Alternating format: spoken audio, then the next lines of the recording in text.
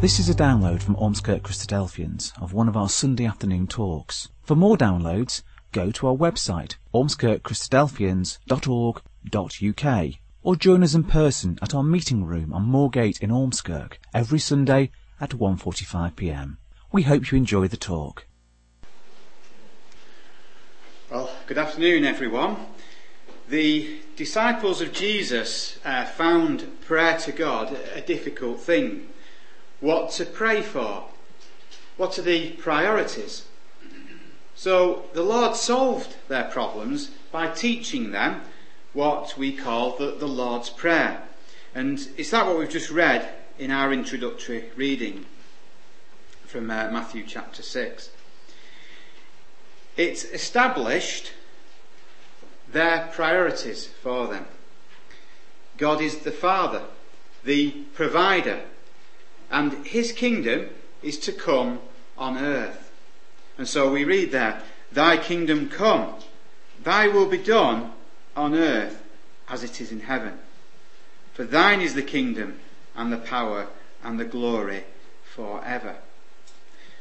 And for this talk this afternoon, I will focus on the coming of this kingdom. It's an address as part of a series which has been looked at on the kingdom of God. And other addresses will actually talk about the kingdom. But what I'm going to do this afternoon is just actually focus on the coming of this kingdom and for what Jesus was telling his disciples to pray for.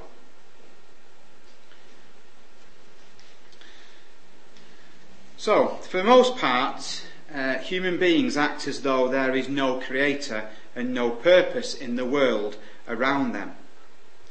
But they are without excuse, as the Apostle Paul, and he was a well-educated man of his time, and if we look at what he declares in Romans chapter 1,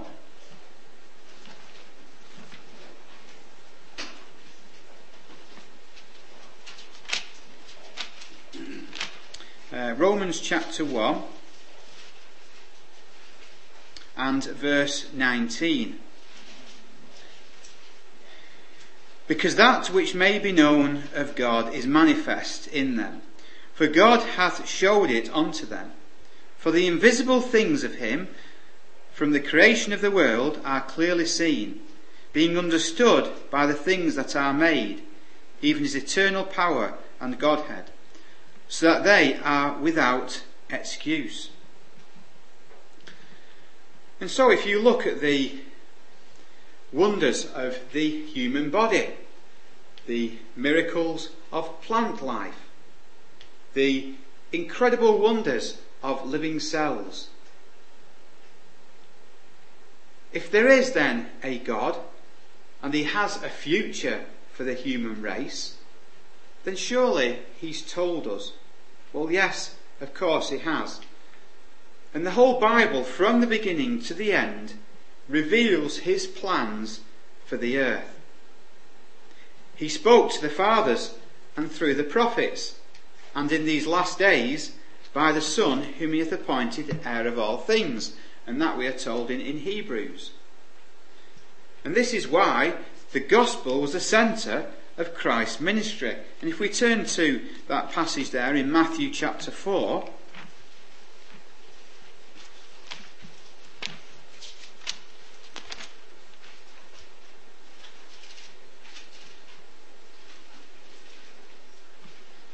Matthew chapter 4 and verse 23, it says, "And Jesus went about all Galilee, teaching in their synagogues and preaching the gospel of the kingdom."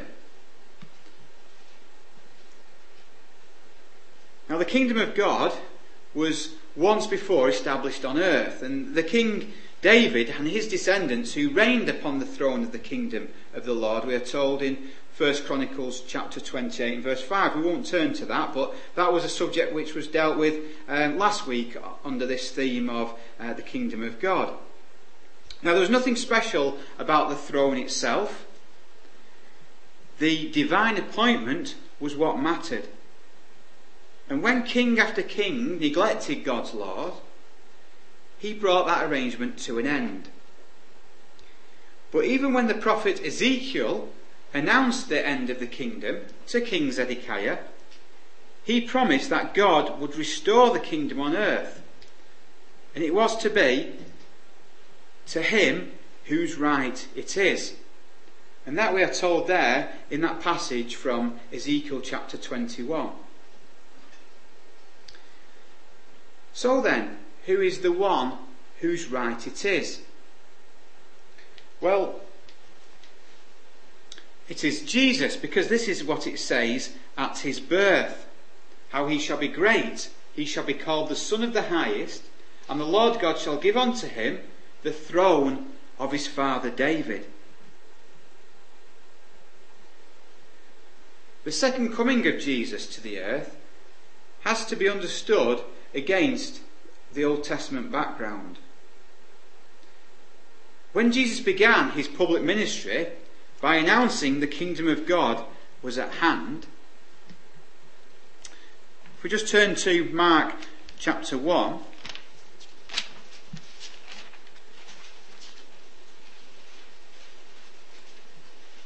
and verse 15, it says, and saying, the time is fulfilled, and the kingdom of God is at hand. Repent ye, and believe the gospel. He was saying to those who knew the Old Testament promises that he was the promised king. But Jesus had first come to achieve personal righteousness, to make it possible for others to become right with God. It's now possible for us to find peace with God through forgiveness of our sins by associating with the saving work of the Lord Jesus. But first we have to understand the gospel, including the Bible teaching about the work and the person of the Lord Jesus, and the kingdom over which he is to be king. And then we have to be baptized as believing adults into his saving name. But what is the second coming of the Lord going to be like? For example, would it be possible to miss it altogether, to not even be aware that it has occurred? Will it be something which is visible or invisible? Will Jesus be there in person, or merely just a spiritual presence? And will he come to the earth? Well, Jesus Christ rose bodily from the grave. He was not an invisible spirit creature, but he was one who could be seen and handled and held. And so if we look at Luke chapter 24, Luke's Gospel record, chapter 24, and verse 39. Here it says, behold my hands and my feet, that it is I myself. Handle me, and see. For a spirit hath not flesh and bones, as ye see me have. And when he had thus spoken, he showed them his hands and his feet. And his body was marked by the evidence of his suffering on the cross. But he was no longer subject to the limitations of human existence. And we are told how he ascended bodily to heaven. And his disciples who had seen him go were told that he would return visibly. And if we turn to that passage there in Acts chapter 1, here we're told very clearly.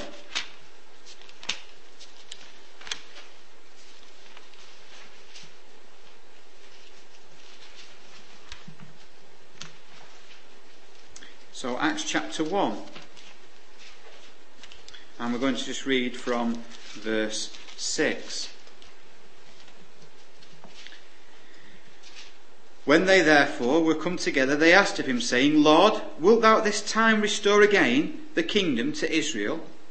And he said unto them, It is not for you to know the times or the seasons which the Father hath put in his own power, but ye shall receive power after that the Holy Spirit is come upon you, and ye shall be witnesses unto me both in Jerusalem and in all Judea, and in Samaria, and unto the uttermost part of the earth.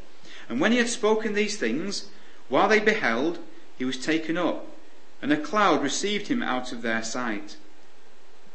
And while they looked steadfastly toward heaven, as he went up, behold, 2 men stood by them in white apparel, which also said, Ye men of Galilee, why stand ye gazing up into heaven?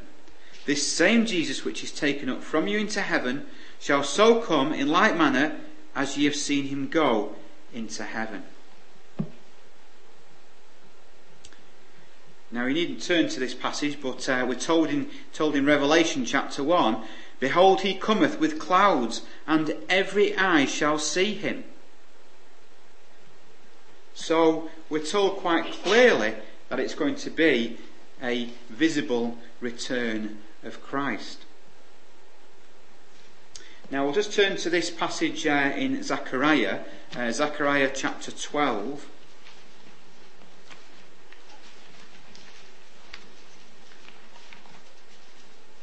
So this Old Testament prophecy here predicted this long before Jesus' crucifixion. So if we turn to Zechariah chapter 12 and verse 10. And I will pour upon the house of David and upon the inhabitants of Jerusalem the spirit of grace and of supplications, and they shall look upon me whom they have pierced, and they shall mourn for him, as one mourneth for his only son, and shall be in bitterness for him, as one that is in bitterness for his firstborn. So then, the kingdom will not be something which is invisible, or the presence of the Lord an invisible one. The New Testament also talks about the revelation of the Lord using a word that means uncovering or manifesting. In fact, the presence, which is this Greek word here, parousia, of the Lord, is a very special term. It's one suitable, if you read this extract here, how it became the official term for a visit of a person of high rank, especially of kings and emperors visiting a province. So it's an important word which is used there, that word presence. And it's such a visit by a king which is foretold in the scriptures. And the crowds who welcomed Jesus into Jerusalem when he sat astride a donkey, they threw coats and palm branches before him. They shouted out greetings which referred back to the promises of God. If we look at Mark, keep your finger here actually in Zechariah, because we're going to be coming back here in a second. Just turn to Mark chapter 11.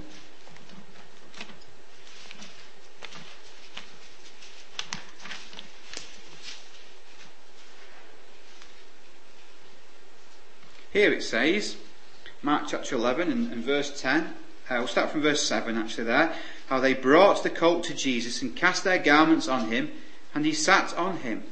And many spread their garments in the way, and others cut down branches off the trees and strawed them in the way. And they that went before, and they that followed, cried, saying, Hosanna! Blessed is he that cometh in the name of the Lord. Blessed be the kingdom of our father David, that cometh in the name of the Lord. Hosanna in the highest.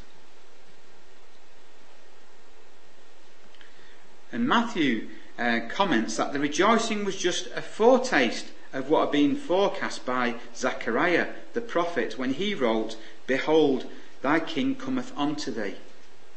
And so if this initial visit was attended with such joy and rejoicing, we can only consider then what the next one will be like as declared in Zechariah. So if we just turn back into Zechariah now and verse 9, this is where this time is foretold for us here. Zechariah chapter 9 and verse 9. Rejoice greatly, O daughter of Zion. Shout, O daughter of Jerusalem. Behold, thy king cometh unto thee. He is just and having salvation, lowly and riding upon an ass, and upon a colt the foal of an ass. And I'll cut off the chariot from Ephraim, and the horse from Jerusalem, and the battle bow shall be cut off.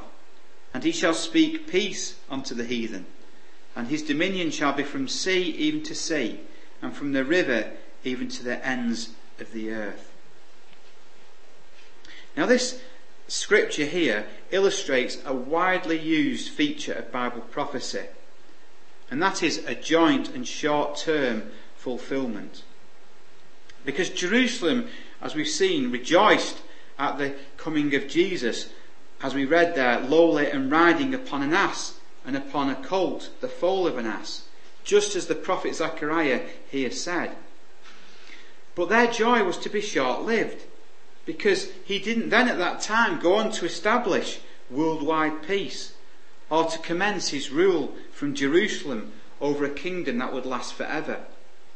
But what Jesus did do was he completed enough of this prophecy at that time to demonstrate that he was the coming one, to give us confidence that he will return to complete the promised transformation of the earth. Now Zechariah puts these two comings of Christ together here in this passage in such a way that there appears to be no interval between them. And what this has done is this has caused some people to argue that the kingdom will never come, because they say even Jesus expected it in the first century or shortly after. But when the scriptures are studied, it becomes clear that the coming of Jesus and the kingdom was not to occur immediately after his ascension to heaven, because even Christ himself stated he didn't know the time appointed. And so when we turn to Matthew chapter 24,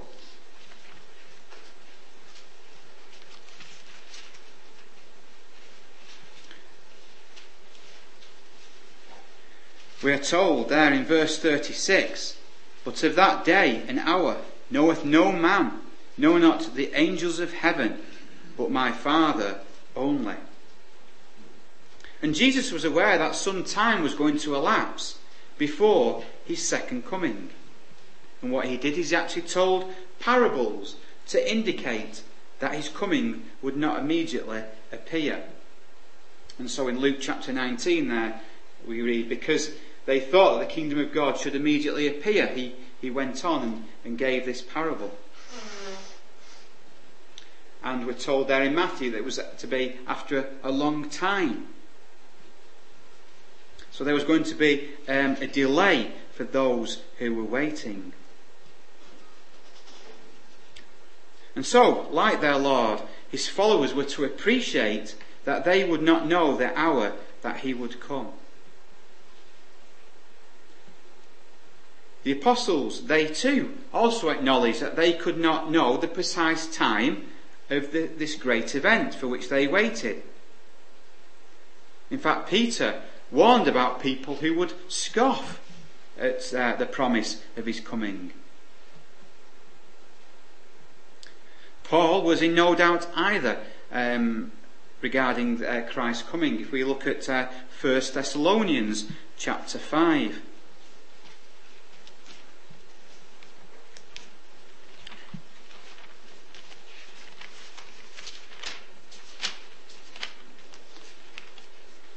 First Thessalonians chapter 5, and the opening verses there say, "But of the times and the seasons, brethren, ye have no need that I write unto you.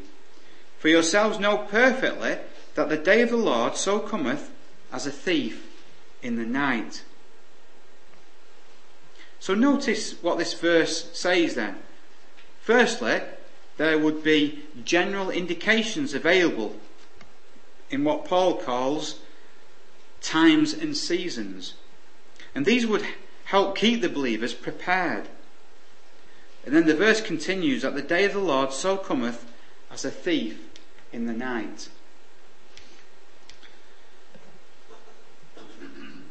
So when the Lord comes to establish the kingdom, it will be swift, it will be sudden, and it will be unexpected. No one expects thieves to strike. But they often succeed because people overlook the dangers, and so we must be on our guard, we must be watchful, we have to be prepared, and we have to be vigilant. Because the Lord could come at any time when we least expect him.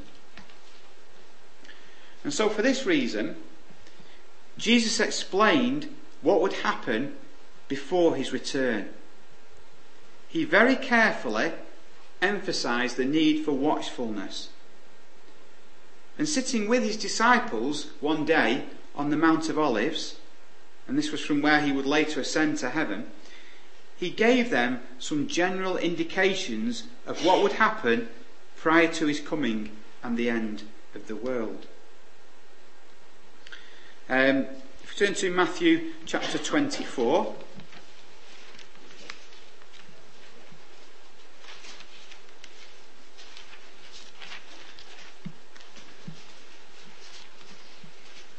Matthew 24 and verse 3. And as he sat upon the Mount of Olives, the disciples came unto him privately, saying, Tell us, when shall these things be?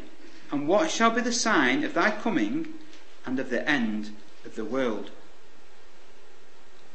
Now this prophecy presents again a challenge for us, because it combines a short-term prediction about the fall of Jerusalem and the destruction of the temple with a long-term forecast of world events.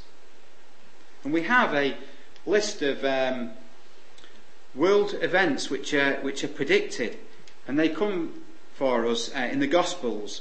We find them in Matthew, in Mark, and in Luke. And this isn't to be any sort of structured sequence that we've put these events up here. They're in no particular order, but the things that are listed, they're events which show and point forward to the coming of Christ.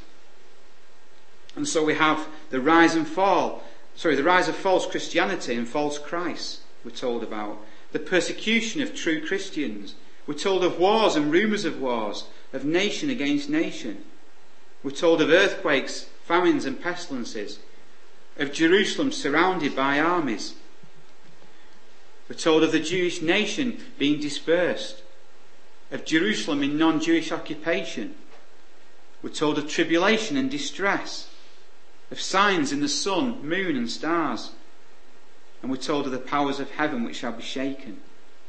And so whilst we don't know the exact sequence of events, and to this day we cannot know for sure when Jesus will come. In fact, when the Lord speaks to his followers about his eventual return to the earth to set up the kingdom, he focuses more on the consequence of his coming rather than the sequence of events themselves.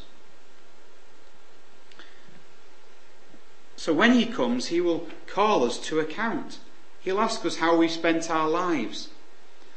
And so we read phrases in the scriptures such as, take heed, be not led astray, be not troubled, take heed to yourselves, preach the gospel, be not anxious, endure to the end, flee, pray, believe not false prophets, take heed, look up and lift up your heads, take heed to yourselves, watch and be ready.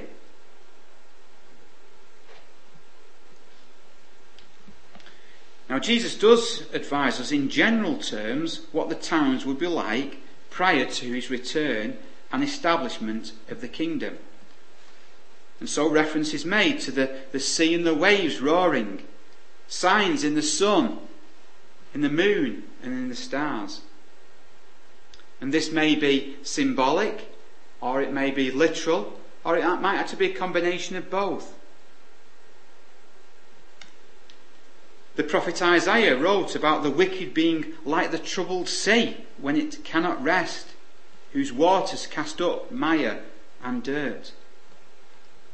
And Jesus may have been drawing on such imagery to describe a world that was full of trouble because it was full of wickedness. He might also have been teaching us to look out for some upheaval of the physical order as well, like tidal waves.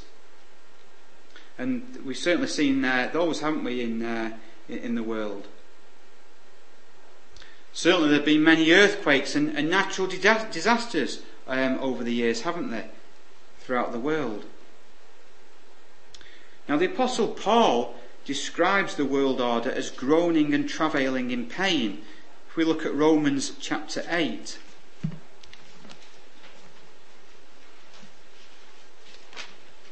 Romans chapter 8 and verse 22. Here it says, "For we know that the whole creation groaneth and travaileth in pain together until now." So it's like a woman waiting to be delivered of a child. And so it's evident then that our present troubles are the birth pangs of a new and a better world soon to begin. In both the Old and the New Testament, we are told that the tribulation that will come at the end of human governments is the final herald of the second coming. And we are told how it will be a time of trouble such as never was. The time of Jacob's or Israel's trouble, of great tribulation. So, as that trouble increases and God pours out his wrath upon the earth, there are indications that those true believers will be sheltered from this outpouring of trouble. We won't turn to these passages here, but we can read of that in Isaiah. So we need to consider carefully then what Jesus tells us. And he tells us in Luke, "When these things become to pass, look up and lift up your heads, for your redemption draweth nigh." So then what are some of the signs that we have of the coming kingdom? Well, there is one great sign for us which removes all doubt concerning Christ's imminent return. That's the nation of Israel. The nation of Israel is back occupying the land promised by God. The history of the Jewish nation has been a guide throughout the ages to the outworking of God's purpose. They were called as a special people because of the great promises that had been made to their fathers. They were given the right to occupy the land that we know as Israel. It was conditional on their faithful obedience to God. They were the people whose kings occupied the throne of God's kingdom on earth. And as we've said already, they forfeited these rights when, after centuries of indifference, they not only refused to accept the Lord Jesus as their Messiah, but they were actually involved with the Romans in effecting his death by crucifixion. And because of that rejection, Jerusalem was overthrown. Throughout the centuries, Jews have wandered the earth as a stateless people. They have been hated, they have been persecuted almost everywhere that they went, just as it is told us in Scripture. But Scripture also forecast a better future for the nation. Not because they would change their behaviour and live to deserve better treatment, but because God would take pity on their plight and act. He would remember those great promises made of old to the fathers. And at the time of the end, we're told, they will be brought back from the nations and once more be settled in their own land, that land of promise. And the prophets have spoke about this in Isaiah, in Jeremiah, in Ezekiel and in Zechariah. And so it came to pass that after nearly 2,000 years of dispersion, of downtreading, in 1948 the State of Israel was born by the decree of the United Nations. In 1967, Jerusalem was repossessed by the Jews. It had taken all that time for those words of Jesus to be fulfilled. So, everything now indicates that the times of the Gentiles are rapidly drawing to a close. The kingdom is coming. This bringing together of these troublous times and the return of the Jews to the land for us removes any doubt. Because shortly Jesus will return to Jerusalem as a world ruler to reign over Israel and over all nations. And that's a subject that will be looked at from this place next Sunday, God willing. So of all the available signs of the times given by Jesus and the prophets, the establishment of Israel as a nation is one of the clearest signs that we have and witnesses that this time of the end is now nigh at hand. So Jerusalem is to play a significant part. Jerusalem is the crossroads of the world. And every king, as we know, has a residence, a capital, a centre. And for God's kingdom, it's going to be Jerusalem. So we should watch carefully then events in Jerusalem when we look out for that coming kingdom. We know that this is going to be a superb capital. The kingdom of God is to be a world empire. Now there is another prophecy for us which speaks of the coming kingdom. The prophet Daniel, interpreting a vision which forecast the successive empires of Babylon, of Persia, of Greece and Rome, which were to be followed by a fragmented world of strong and weak governments, such as we see in the world today.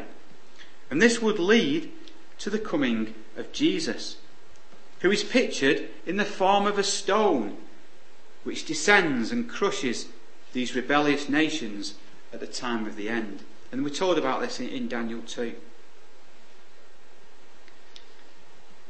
The return of Jesus Christ and the takeover of the nations won't be accomplished without much resistance. And we have these passages which tell us about that resistance that Christ and his believers will come across from some of the nations. And we're also told what will happen about those who try and challenge Christ and his rule. So then, in the dying moments of human governments, the powers of heaven will be shaken. Men's hearts fail them for fear.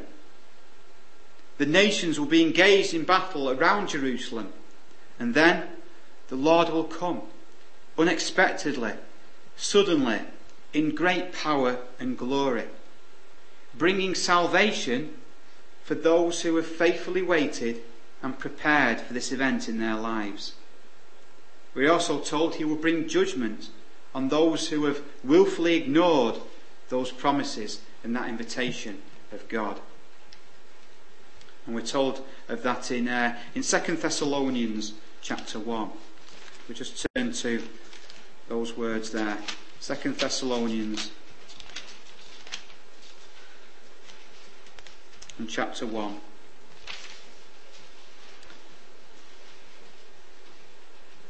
Verse 9, it says, "Who shall be punished with the everlasting destruction from the presence of the Lord and from the glory of his power, when he shall come to be glorified in his saints and to be admired in all them that believe, because our testimony among you was believed in that day." So we need to watch and we need to wait for the coming kingdom. We need to heed the warnings that are given, because these themselves are another sign that the coming kingdom is near. There will be those who would scoff and say, where is the promise of his coming? Because the passing of time might seem by some as a failure of God by man. But God, we know, is not bound by time. And this seeming delay is actually the long suffering of God, we are told. He's not willing that any should perish. And we are told that God isn't slack concerning his promise. If we turn to 2 Peter chapter 3.